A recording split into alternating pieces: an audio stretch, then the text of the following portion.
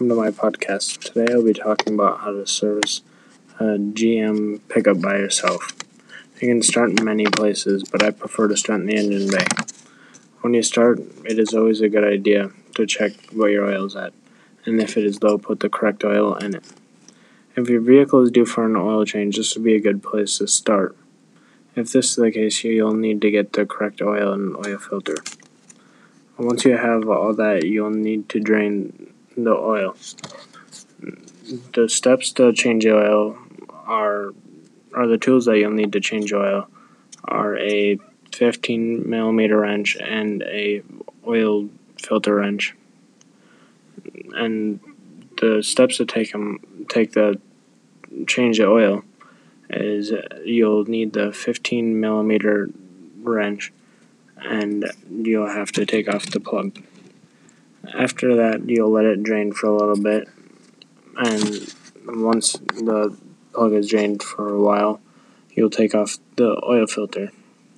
The oil filter that is already on doesn't matter as much as the new one, so any way you can get it off will work. And once that is done, once it's done draining, you'll need to put the plug back in and get the new oil filter. Once you have both of them, you'll put them back in.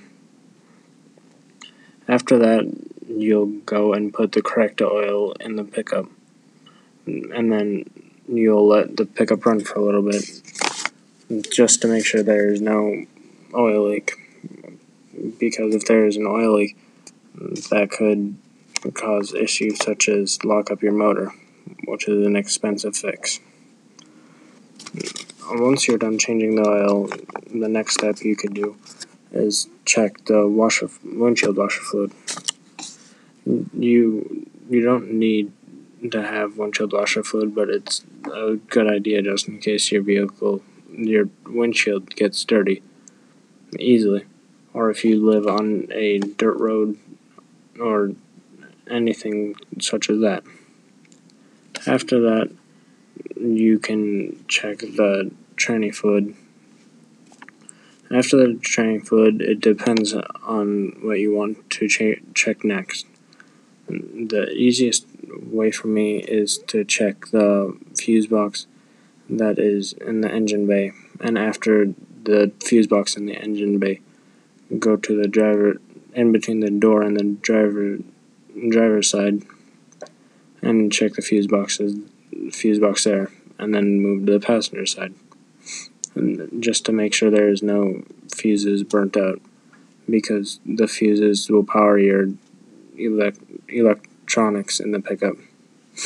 Usually, most fuse boxes have extra fuses in there just for when fuses do blow. And once you're done checking the fuse box, the next step would be to wash your pickup. The easiest way to do that is to go from front to back and top to bottom. Once you're done and your pickup is clean, the next step you can do is you can clean the inside of your pickup. The way to do that is taking anything unneeded or garbage in there and take it out, such as empty pop bottles or pop cans, or any bottles and cans in general, and anything unneeded. After that, the next thing to check is next thing to clean is the box of the pickup. You'll be doing a lot of the same, such as getting rid of any bottles or cans or any garbage, and getting anything unneeded out of the pickup. After that, the next thing you can do is check your tires and bolts. To check the bolts, make sure they are at least hand tight, and if you want to, you can tighten the bolts to make sure they are not loose. Because if they're loose, you can lose a tire going down the road, which would be an expensive fix.